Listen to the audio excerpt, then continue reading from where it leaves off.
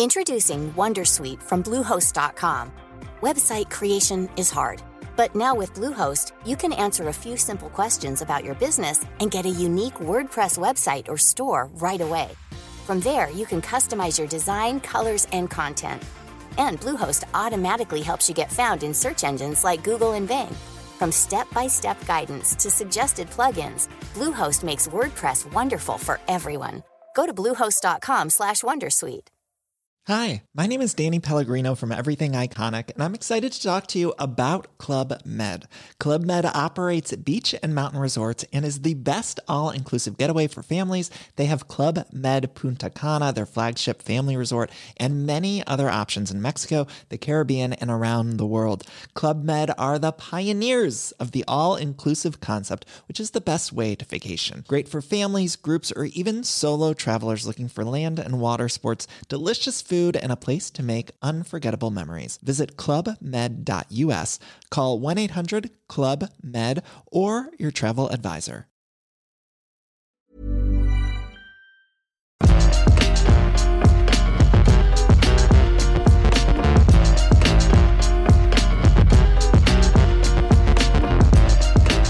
Stevie, we finally got set up. Technology was against us, but we battled against it for about 20 minutes, and we're in sync. This is the Entitled Banter podcast. The UBP, the UBP, the UBP, the UB Stevie. Welcome to the Stevie. Yeah, it's a special edition. Stevie Ward herself, industry veteran Stevie Ward, to give you your full title. Because I am Scott Tilford. That's Stevie Ward. How you doing? I'm good. How are you? I'm not too bad. I feel like I've not talked all day. I didn't record a morning news, and I feel like my throat might give out at any minute. But it's fine for now, so we'll crack on with the podcast. The Entitled Banter Pod is where we take people's questions, talking points, whatever they've got going on in the industry. And sometimes it's with Jules Gill, sometimes it's with Josh Brown. Today it's with Stevie Ward. It just depends who's available, which brain I can get a hold of and bring in to do a bit of a chat for a while. So we'll get through as many talking points and questions as we can. First one from Tarnish Yaz, who says, first off, where has Stevie been hiding? Amazing insight into the industry. Question is, what impact has social media had on the game industry, and has the more direct interaction and exposure been a positive? Love to hear your thoughts. I thought we should open on this, and then we'll do, people have asked, where's Stevie from, etc., but we'll get there. What do you think about social media's impact on gaming? It's been huge, especially for games marketers. I mean, I've been on the games marketing side of the industry for so long, and just being able to connect with so many more people around the world and show them that a game even exists has been absolutely huge, and we do have social media to thank for that. Of course, with things like voice communications, Ventrilo, starting with Ventrilo and then moving on to like in-game comms and stuff like that, it's also made multiplayer, it's completely revolutionized multiplayer games, because I think we all forget that Skype and that is also a social media.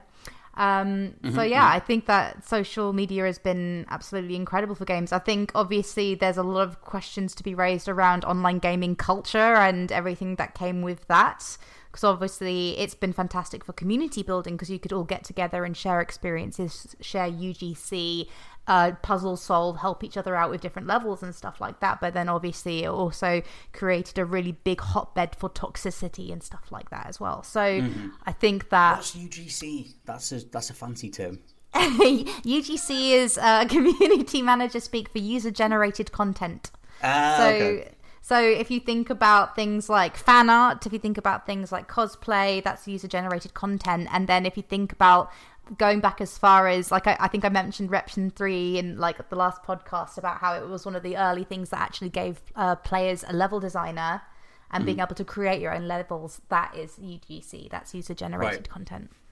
See, this question's interesting because you've taken it in a completely different direction than I would have done. It made me think of the idea of sort of reactive communities and fan bases and the feedback that people get online, where the assumption is that they listen to what the fans want and then the sequel goes in that direction, or a plot beat goes in that direction, or we do DLC based on what the fans said. Like Fallout 4's Season Pass, when that game first came out, and it was Bethesda out there saying, we'll do whatever you guys want kind of thing. What do you think of that stuff? We've talked quite a bit about like Kickstarter and the idea of like authorship and authorship and whatever. Like, I'm a big proponent of like the artist dictates kind of thing, but that side of it, I guess it depends how real that actually is. Like that, I mean, it's always the production cycles and how far into it, like a development something is, whether it can react to what an audience is saying. But I guess what comes to mind for those kind of conversations? Well, I think forums was the first big version of this for games. I think if you look at the early sort of MMO stuff, World of Warcraft, Ultima, EVE Online, online forums and the technology to be able to respond to stuff and have big feedback threads on things was very, very important when it came to developers that were working on specifically live service, because they needed to be able to iterate to make the next patch. And to be able to do that, you're working with very small QA teams at the time. QAs weren't the big sort of behemoth 50-person, Ubisoft kind of army of people. It would be a couple of people in the studio, and they wouldn't catch all the bugs. They wouldn't be able to catch all the different balancing issues that World of Warcraft had. And forums created such an amazing way to actually get that feedback. And obviously it then also created amazing ways for players to abuse members of staff, and the marketplace that opened up for being able to sell items in World of Warcraft, and the fact that it created its own economy, not even just inside the game but outside of the game. That's what social media did when it came to those bits and pieces. But as far as the iteration cycle goes, of course, being able to ask the consumer, being able to ask the player, hey, what do you think of this patch? Hey, what do you think of this character? Was huge, but it's only useful if the dev studios in questions actually respond to that and iterate once they've gotten that feedback. I think it's easy to pay lip service to it, and that remains the same for today. It's very hard to actually do that, and I think we see that a lot with things like Twitter, where nowadays I think players are a lot more aware of, like, shut up, brand. Like, they don't want to hear it. They don't want to hear it. Like, if I knew that I play League of Legends, right? If I knew that it was the actual character designer from League of Legends going, we're creating a new character, what would you be interested in? I'd be like, hey Becky, I'd love to see this, and this. But what you get is on a Friday, you get, so what are you guys playing this weekend? And that's not the devs. That's... Have you been looking at our Twitter account again? That's a social media person, and it comes off as inauthentic. And I think that we've become a lot more wise to that, and what is actually asking for feedback, and what is actually engagement with a dev studio, and what's a big brand or is a social media group of people that don't have that much to do with the actual development cycle or aren't sending any feedback back. Obviously that's a generalization. You get people that are very good at that. You've got people that have amazing listening tools when it comes to being able to get that feedback and software. It just completely depends on what the studio is able to do and what the studio is able to work on. Yeah, I think one of those things where, like I said, it's always going to come down to the reality of the game that's being made. Like, how reactive can something actually be? I just think that's always fascinating when, like, a project starts. Like, obviously the ethos of something like Kickstarter was that we're going to say what this thing's in theory going to be a bit down the line, and then get people's feedback as they go. Different stretch goals can affect the game. Something like Mighty Number 9 was changed quite a lot as it rolled out, and I'm like, it's just one of those things where, me personally, I want the creator make the thing, and then you tell me and I'll play it and whatever. They shouldn't have to hear from me. That's my personal thought on it anyway, unless, like, the actual game is some sort of unique experience that needs, like, player feedback for it to work, kind of thing. But do you have a personal preference on, like, the how big of a entity the creator should be? So this is a what is art question. Which I love. I've literally done my what do you call it? What's that big long thing you do at university? Dissertation. A dissertation. Yeah, it was on whether games are art. And then one of the first things I ever did for Art Culture was that video games are art, because that was the whole thing in 2013 with the Roger Ebert stuff. But, yeah, so this is the thing. You can say, I painted this picture of an apple because I want you to see an apple, and I want everyone to come in to say that's an apple. Or you can paint the picture and go, if somebody looks at this and remembers that their dad gave them an apple when they were 3 and it was the first memory they had, and actually this is about family and longing and memory, then that's something they get from that. And if somebody else comes in and looks at it and goes, that reminds me of lips, now I want to go kiss someone, then that's okay too. And I think even artists can say, like, this is the story, but what did you get from it? What did you think of that?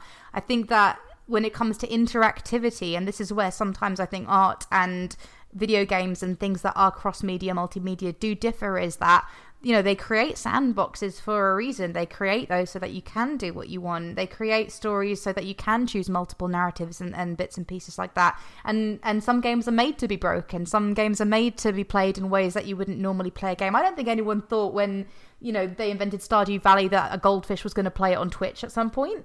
Like, like no one thought True. that, but that's the beauty of the media, is that you create art and then people look at it in different ways and make it something, or make it a cult thing, or play it their own way, or actually really love this side character nobody else has ever cared about, because that's what makes it special to them. And I think that if a dev studio says, no, we want to make this with you, then the ability to do that and do that well, obviously that falls on a community manager, but that's exciting and fascinating and brilliant.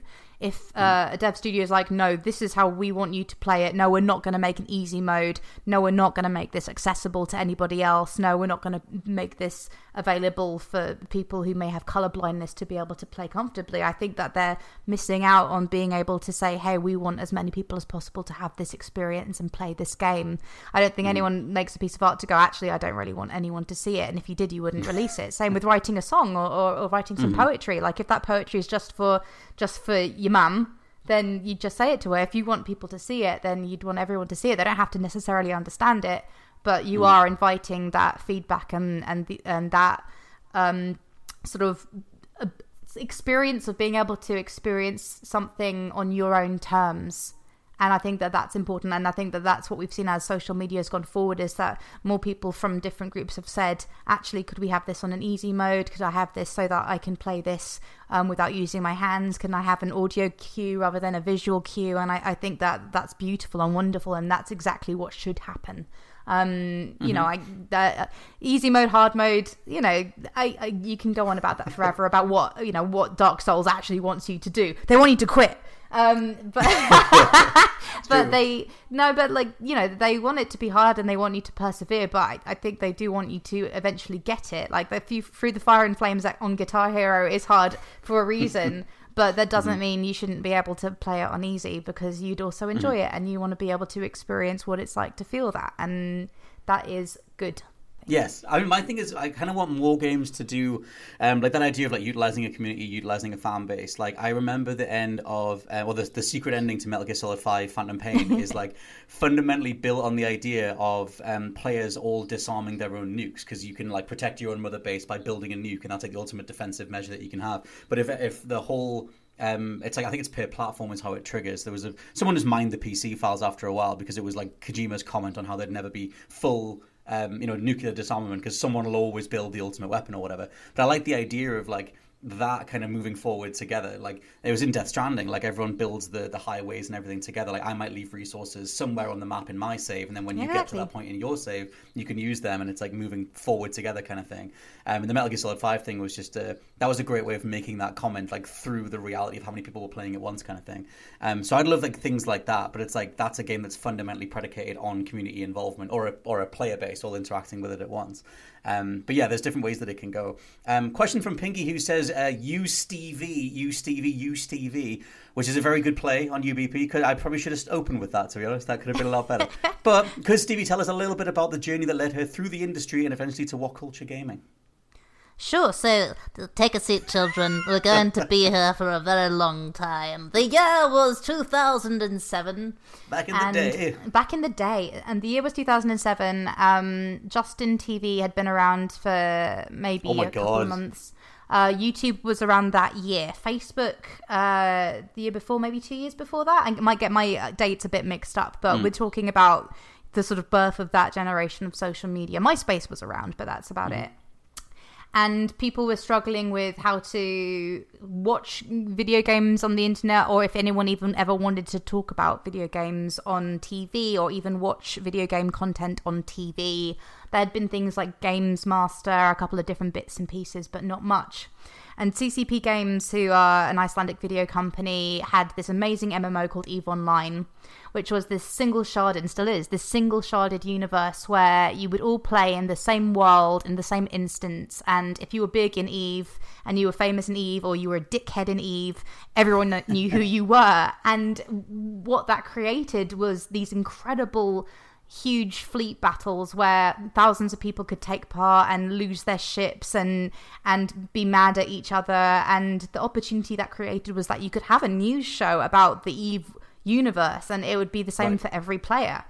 So CCP spoke to an English publishing company called MMM, about creating a TV show for it. And I got chosen to be the presenter for it because I'd been playing MMOs, World of Warcraft and stuff like that, and a little bit of Eve.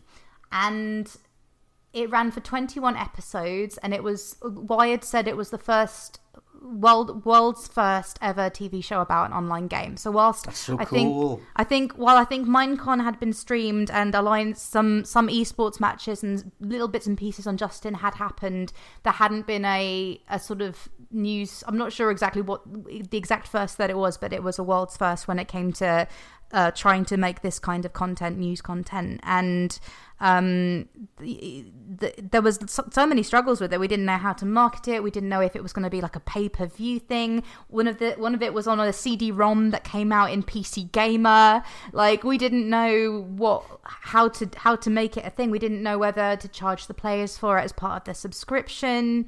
We didn't know, what it was meant to be, like how to sell it to keep it going with the company or keep it going with players, and the feedback was mixed across, whether it was you had to pay for it or whether it would just be free. And we televised the Alliance tournaments, which was one of the first big esports things that ever was televised. So we had the Alliance, and it still is. Well, it's still running, the Alliance tournament, but we had Alliance tournament 2 was on the radio, Alliance tournament 3 was TV streamed, and that was, for me, that was like around the time that esports became a thing, and I was there, and that was really exciting. And I'm forever grateful to CCP for hiring me and keeping me on and bringing me into this crazy world. And I fell in love with it. I fell in love with the games community. I fell in love with Eve players. I fell in love with the idea of a sci-fi universe that was so weird and funny and quirky and had its own community and in-jokes and videos, and I just loved it. I completely down tools. I moved to Reykjavik. I spent 4 years in the dark. What? I spent 4 years in the dark. Yeah, I spent 4 years in the dark, working on TV bits for Eve and community management, and I am forever grateful to them for taking a chance on me, at the time a girl on the internet, which wasn't to be believed, and it was terrible. And yeah, and that's how I got my start, and that's... You've done many, many things. I tell you what, technology's fighting us right now because our little video feed will not stay stable, but we are audio synced, so we can still talk. Pinky also says, what was your most awkward or embarrassing experience working in or around the gaming industry? This is for both of us, but I didn't know if you had anything that came to mind. Awkward. Or embarrassing. Embarrassing... I don't really have anything that comes to mind necessarily, but...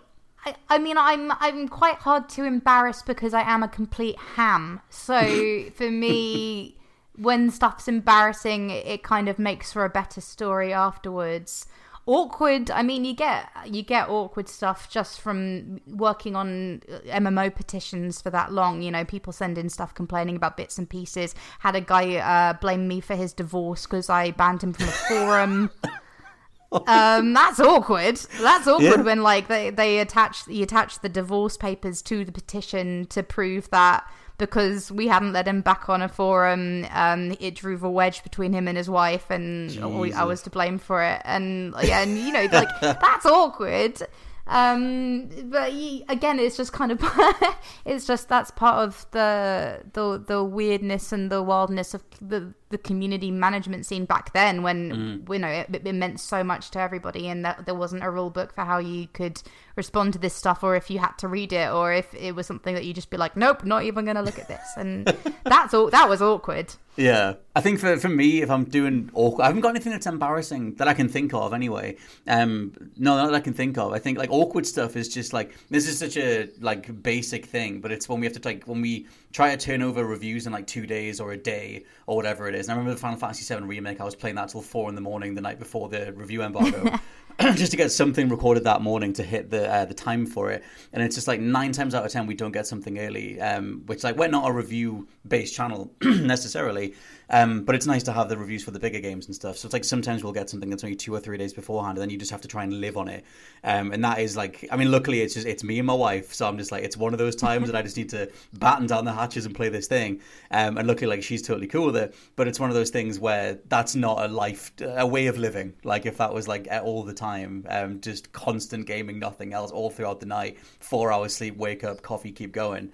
It just doesn't make sense. So I think that's one of the most awkward realities of trying to be a review-based channel, which, like I said, we've never relied entirely on the review revenue stuff. So, which is good, because I think if we had to turn everything over, especially this year, you'd be a pancake at this point. You'd be very, very flat out.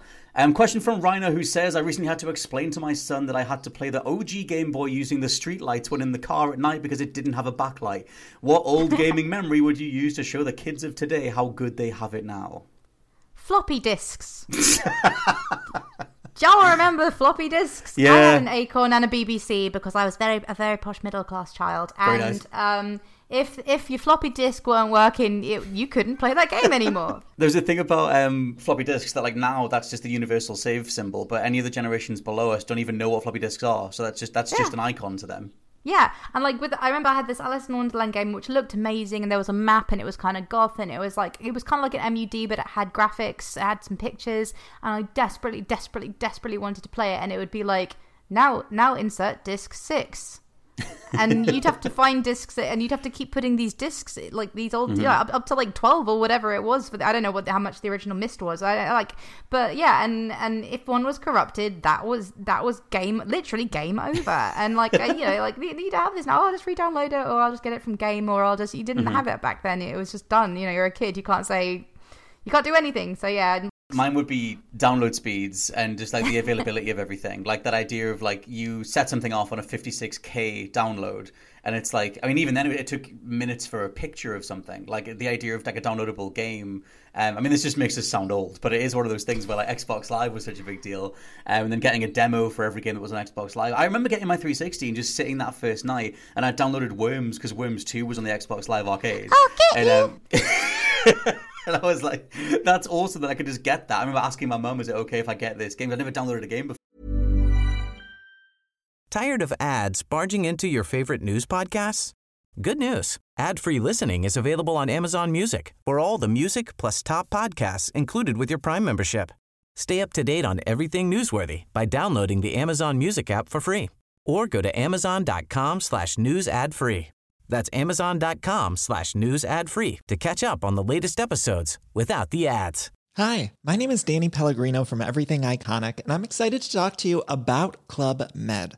Club Med operates beach and mountain resorts and is the best all-inclusive getaway for families. They have Club Med Punta Cana, their flagship family resort, and many other options in Mexico, the Caribbean, and around the world. Club Med are the pioneers of the all-inclusive concept, which is the best way to vacation. Great for families, groups, or even solo travelers looking for land and water sports, delicious food, and a place to make unforgettable memories. Visit clubmed.us, call 1-800-CLUB-MED, or your travel advisor.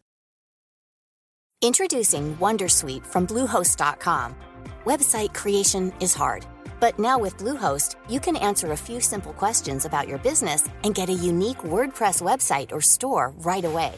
From there, you can customize your design, colors, and content. And Bluehost automatically helps you get found in search engines like Google and Bing. From step-by-step guidance to suggested plugins, Bluehost makes WordPress wonderful for everyone. Go to bluehost.com/wondersuite. And so I remember doing that, and then the ability to just download stuff, and then obviously broadband connections, whatever, have come along so far in the last decade and a half. But at the time, the idea of just being able to click a button and get a game without having to go somewhere and pick it up or whatever, that's a very instant access thing. And obviously it crosses over into the conversation on the game preservation and physical versus digital and everything else. But that ability to just, hey, that thing that you like, you can click a button and play it in half an hour, if not faster. That's nuts, compared to how we kind of grew up, where you had to go and get everything. Question from the 307th Gunner of 2023. How long are you willing to wait for DLC for a game before you move on? Some games DLC comes out over a year later, and that can be a nice revisit, but sometimes I've just entirely moved on from a game. I can wait a pretty long time. Wait until it's cheap, thank you. I will wait until it's ready, and I will also wait until it's cheap. I play The Sims. I've played The Sims for as long as there's been The Sims, I've played The Sims. Sometimes 6 months goes by till there's a new expansion, sometimes longer. I can wait.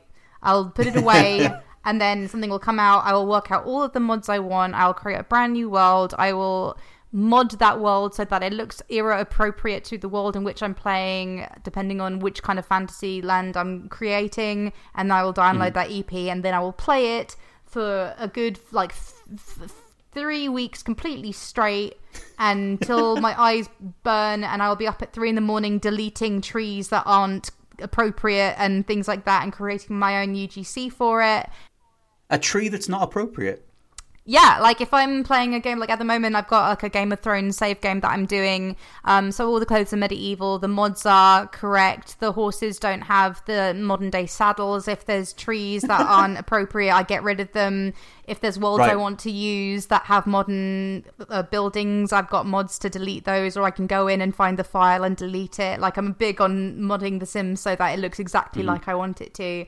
And I will be obsessive about that for 3 weeks, and then I won't play it for months, and that's how I am. But I love it, and that's cool. Yeah, mine's like this question made me think of Doom Eternal. I don't know if you played Doom Eternal, but like I remember being in such a headspace for that game, and it's such a fast reactive thing that when the DLC finally came out, and it's really hard. Like the DLC difficulty level is so much higher that like my brain had just disconnected from the space that I was in when I went through that campaign, and having to kind of step back into it like just randomly because the DLC's out. I just couldn't keep up with it again, so I never finished the I think it's called the Ancient Gods DLC.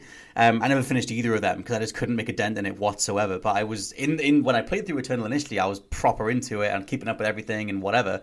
But to me it depends, like if the DLC for the game itself is like mechanically tight where I need to be in a certain headspace for it, because things when Dark Souls games get DLC, I'm like, oh god, I have to get back in that mindset again. I have to remember how to deal with all of these aggressive enemies and all the different timings and everything else. Even Sonic Frontiers, me and you've not talked about Sonic yet. I don't know if you're a Sonic fan. I like a bit of Sonic. A little bit of Sonic, okay. I like Sonic a lot. Me and Dan Durkin, our editor Dan Durkin, and I'm going to say Joe Johnston's a Sonic fan, even though he vehemently denies it. But Sonic is a thing around the office, and it's like every now and then, all of us will always check out whatever the newest Sonic game is. And Sonic Frontiers was solid enough. I had a good old time with Sonic Frontiers. But by the time that DLC came out, it was like a few weeks ago now. It's playing in the past. Like it was last year, and it's like trying to remember what the hell that thing felt like was just way off. And so that was one of those dividing lines of just like, you guys, they waited like way too long to put out the next series of levels, where it was just I don't know, I needed like a different onboarding or something. If it's something that's going to be based around a certain level of momentum or gameplay mechanics or whatever, I need like a way of you reintroducing me to that world. Question from Honest NPC, who says, what was the last game you played where you genuinely couldn't believe you were actually playing it after years of hype? Theirs was Halo 3, and is this feeling now lost? Love the amazing podcast. P.S. Stevie has had awesome insights. Great hearing her takes. Oh, thanks a lot. I really appreciate that. It's really nice. I've been it's been really nice actually kind of being adopted by the What Culture stuff whilst hot desking at What Culture and going on YouTube videos and having nice comments. It's been honestly the nicest, biggest highlight of my year, probably, coming back to TV and podcasting, and people are actually interested and want to hear what I have to say. That's really nice. We've got a nice little community. We've got lots of lovely gods. What a gorgeous community. And the answer to your question is Baldur's Gate. Oh my goodness! Like we waited, we crossed oceans of time. We have really waited for this, and how long is that since? Is it 20 years? Oh God, I don't know. Like, too long for me anyway. I didn't play it 20 years ago, but like it would have been too long anyway. And obviously, having the Divinity Original Sin games, it does fill that void a bit. And Divinity 2 wasn't too long ago, so I haven't been too bad recently, because I think that really did help, and it was so good. Like it didn't feel like that long. But I'm just so happy this game exists and it's real and it's good and it's as good as we wanted it to be and it's as good as the prophecy foretold it would be, and that's just so nice. And I just think we should all celebrate. And I'm not sure why there aren't street parties. Well, there are street parties because at all the Comic-Cons, like all the cosplays are starting to come in of Karlach and Asterion and all of that stuff.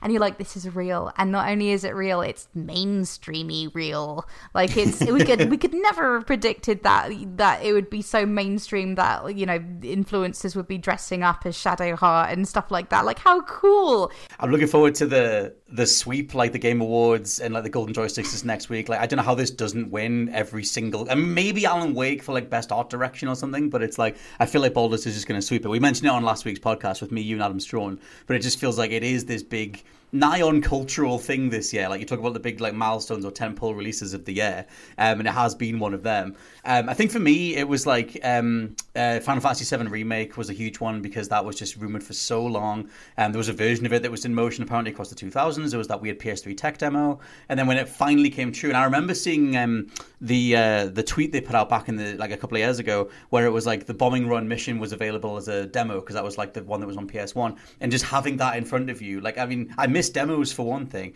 but then being able to do it for something that was as big of a deal as like what the hell does Final Fantasy VII Remake actually feel like or play like, that was like a massive deal. So I would take that.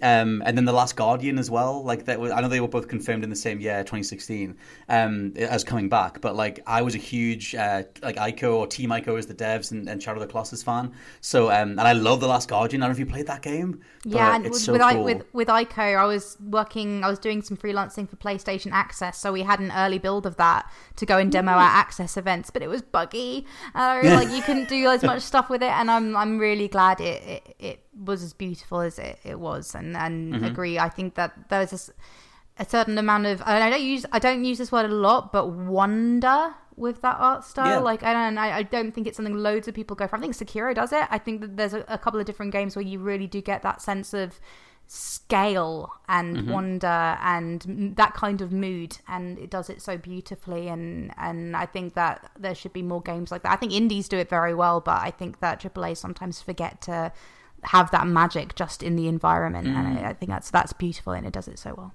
Shout out to Toussaint, which just came out this week. It's on Game Pass, and I think it's on PlayStation as well. But that's like a really like wondrous looking world where you're just playing as a member of a tribe, sort of trying to get back to your homeland and climb up this massive tower. But it's just a dedicated climbing game, and I was looking forward to that for a while. I just started playing it last night in amongst the sea of other games that there are to get through. But Toussaint is really, really cool. Has a really lovely art style and like has that kind of wondrous tone as well. A question from Jack Jingle, who says, "What's your worst gaming take?" A bit like a guilty pleasure, you know it's wrong, but you lean into it all the more. And theirs is that they should play games, or that you should play games with the brightness setting above the recommended. Now, I used to do this. I used to be someone who would crank the brightness thing because I didn't want to, like, I wanted to see all the detail. I didn't want to get through a game and miss something that was in a corner somewhere. So I used to always go above, but then it would do that stupid thing where like say a moon is in a dark sky, it'll fracture and like all the light will come out like concentric circles because it's not rendering it properly.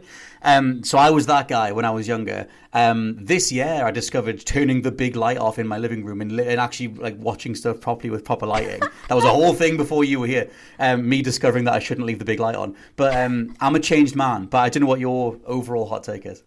On having the lights on? If you want. I mean, if it's what's your worst gaming take? If it's a horror, I'm going to talk about your thing for a minute. If it's a horror game and they say this is how it needs to be so that you get scared when something comes out, again, I think that's your choice to say I want to see it before it comes out, and I think that's okay, and I think that's okay in VR as well, and I think we should all not judge each other when it comes to what scares us and what doesn't. She said for no reason whatsoever.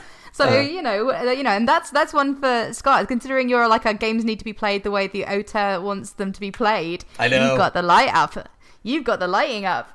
I wasn't even thinking of it until it was when Dead Space came out. And shout out to Ash Millman over on PlayStation Access. She shared a video of like her playing with the mood lighting thing, the way she had her set up for Dead Space. Right. And then I was messaging her and I was just like, I haven't even thought of this. I haven't thought about changing even though I've played a million horror games, never in a million years did I think about changing what was happening outside of the screen. I just put the game in and I play it. And that was it. And it was like one of those really obvious, you might say, light bulb moments of just like, oh, I should have mood lighting. I should have colored lighting. I should change the way that my living room looks to maximize certain games. And obviously certain things, like you said, play into it better, like Dead Space, Resident Evil, horror games, or whatever. But that was my overall thing earlier this year. But in terms of like a worst gaming take, I mean, my defaults are always L.A. Noire was overrated. I hated that. GTA 5 was the death of Rockstar, etc. I don't know if you have anything that's a horrible gaming take you want to throw on the pile.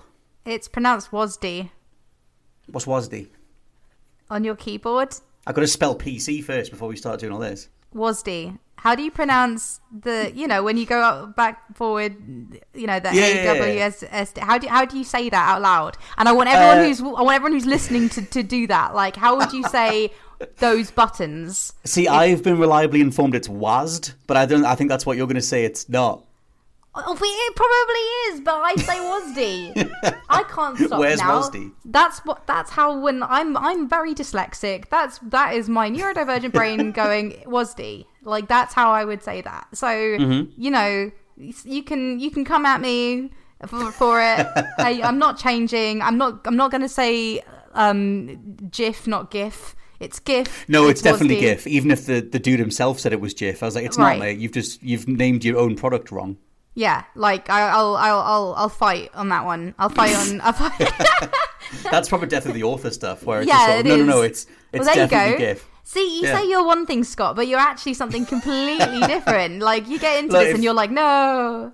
If Mr. GIF was around, I wouldn't disrespect him to his face. But as soon as he's out the room, it's GIF. I mean, it just definitely is. You'd be making so many GIFs of him being wrong. You'd be like, hey, check out this GIF. And I'd be like, I can't see anything. Please turn the lights up. Well, it's such a UK thing as well, because we have GIF, the washing up liquid, which I think is another like cerebral clash that like maybe other countries just don't have. But there's too much real estate already taken up by GIF for them to be coming in. But I think if your worst gaming take is the WASD pronunciation thing, then that's completely fine. I'm wading in going like, hey, this thing sucks. Well, you're a console player, so it doesn't mean as much to you as it does to PC gamers. It means a lot to us that's well, not to. I'm not speaking on behalf of all of us, but it does mean a lot to quite a few people. I've I've lost friends over this, Scott. I think you're taking it seriously. I remember when Rich Hudson, who is now over at Frontier, used to work here, and I wounded him by saying I preferred aiming on analog sticks to mouse cursor. I don't know if that's going to hurt you or not, but I definitely prefer playing first-person shooters on a console control pad. I prefer shooters on console. Yes! Because it's the right way to be. But I could never play a MOBA on a console, so I think it's different. But I also play League of Legends one-handed, so I'm aware that I'm not the norm when it comes to that stuff. So. Well, when we started talking, we talked about Baldur's Gate and the way that I didn't even realize that game had different UI and HUD and everything on consoles compared to how it is on PC. And it's like on consoles, it's all radial wheels and poking the analog stick at stuff. And to me, I was like, oh, they found a way around all these different things that you can do. And then you were like, dear God, you can use a mouse to do all of this stuff. There's loads of hotkeys and ways that it could be working. Like, I'm using the radial wheels. I'm a radial wheelsman. You're a radio wheels man. Jack Jingle also says he just completed unpacking with his wife, which was such a pretty experience and enjoyed the unusual narrative style. Any games that we've come to later where the general approach surprised us?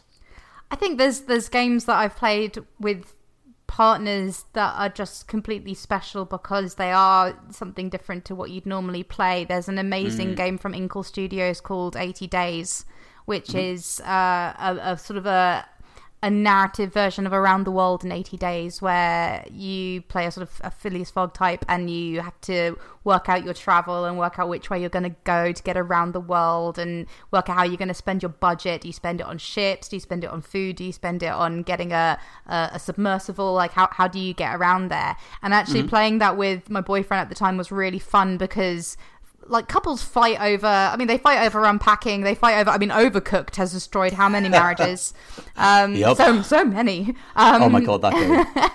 And yeah, like 80 Days I'd actually really recommend because it's beautifully written. The art style is spectacular and it's actually really good and you can go at your own speed and you can do the voices and read stuff out loud. And I like doing voices and have a good fight with whoever you're sat next to playing with you about how you're going to travel somewhere, which, when it's not actually traveling and you're not stuck in an airport because someone's ticket didn't work is actually can actually be fun.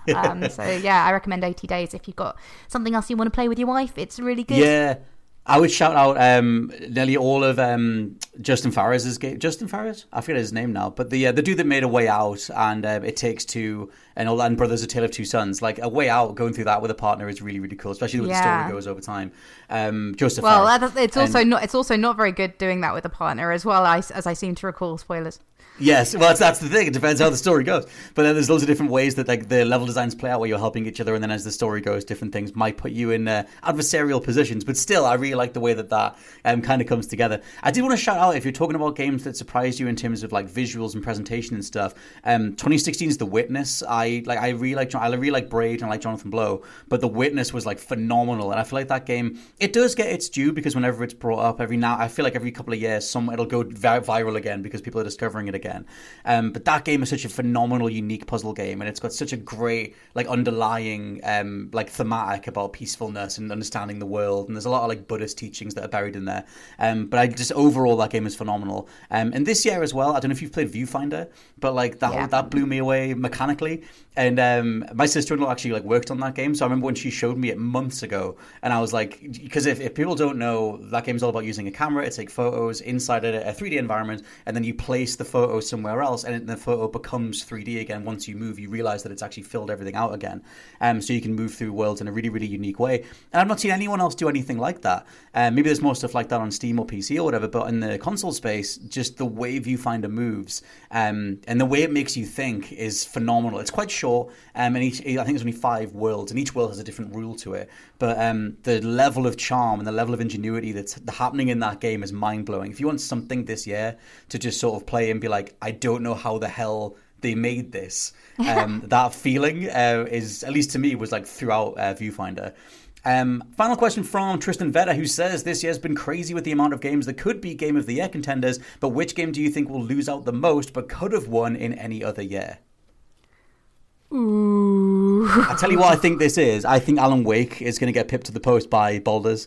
It depends what category we're talking.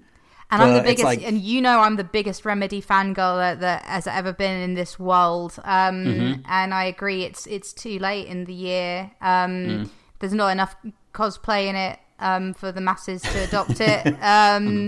We're living in a different time. Probably, yeah. I just like the amount of game that's in Boulders. I think it's a toss up on the music side between like Boulders and maybe Final Fantasy 16 in terms of like the big score of the year kind of thing. 16 might have taken it in another year as well. I know a lot of people don't like how action focused that was, but personally speaking, that is my game of the year, at least for now. I've not finished Alan Wake 2 yet, but every beat of Alan Wake 2 is just so crystalline perfect. Like, it's incredible.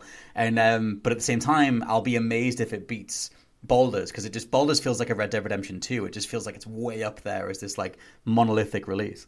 Yeah, I don't think things will come close. It would take either something absolutely huge or something that has the same power that Among Us or Fall Guys had when they came out, where it was just right time, right place. Everybody needed something to play like this that could just blow it out of the water. And I don't think we've had that this year, where there's been a phenomenon for the younger generation. We think about us a lot and what we like to play, but we don't think about when it comes to the main sort of award sweeps. A lot of children's games are in those categories and actually do tend to clean up too. And there hasn't been something this year that has captured the tweens at all. I think Baldur's Gate is quite mature. I think we should celebrate if that's what's actually getting everybody playing, and what's getting younger influencers playing, what's getting teens playing. I'd love it to be Baldur's if it was. That would be cool. I think that points to good things for games and the future of gaming. Yeah, we'll see how things shake out. Like I said, Golden Joysticks are next week. The Game Awards are in December. I actually can't believe this year is coming to a close. I can't believe we're a month and a half, or 2 months, I guess, from the end of the year itself. It just feels like 2023 barely, like it's just been a blur of stuff. Like the amount of different releases. It feels like Dead Space and Resident Evil 4 and Hi-Fi Rush were just a couple of months ago, and that was at the start of the year. For now, though, this has been the Untitled Banter podcast. The UBP, the UBP, the U Stevie. I've been Scott Tilford. That's been Stevie Ward. Goodbye. Thank you all very, very much for listening, and we'll catch you very soon. Goodbye.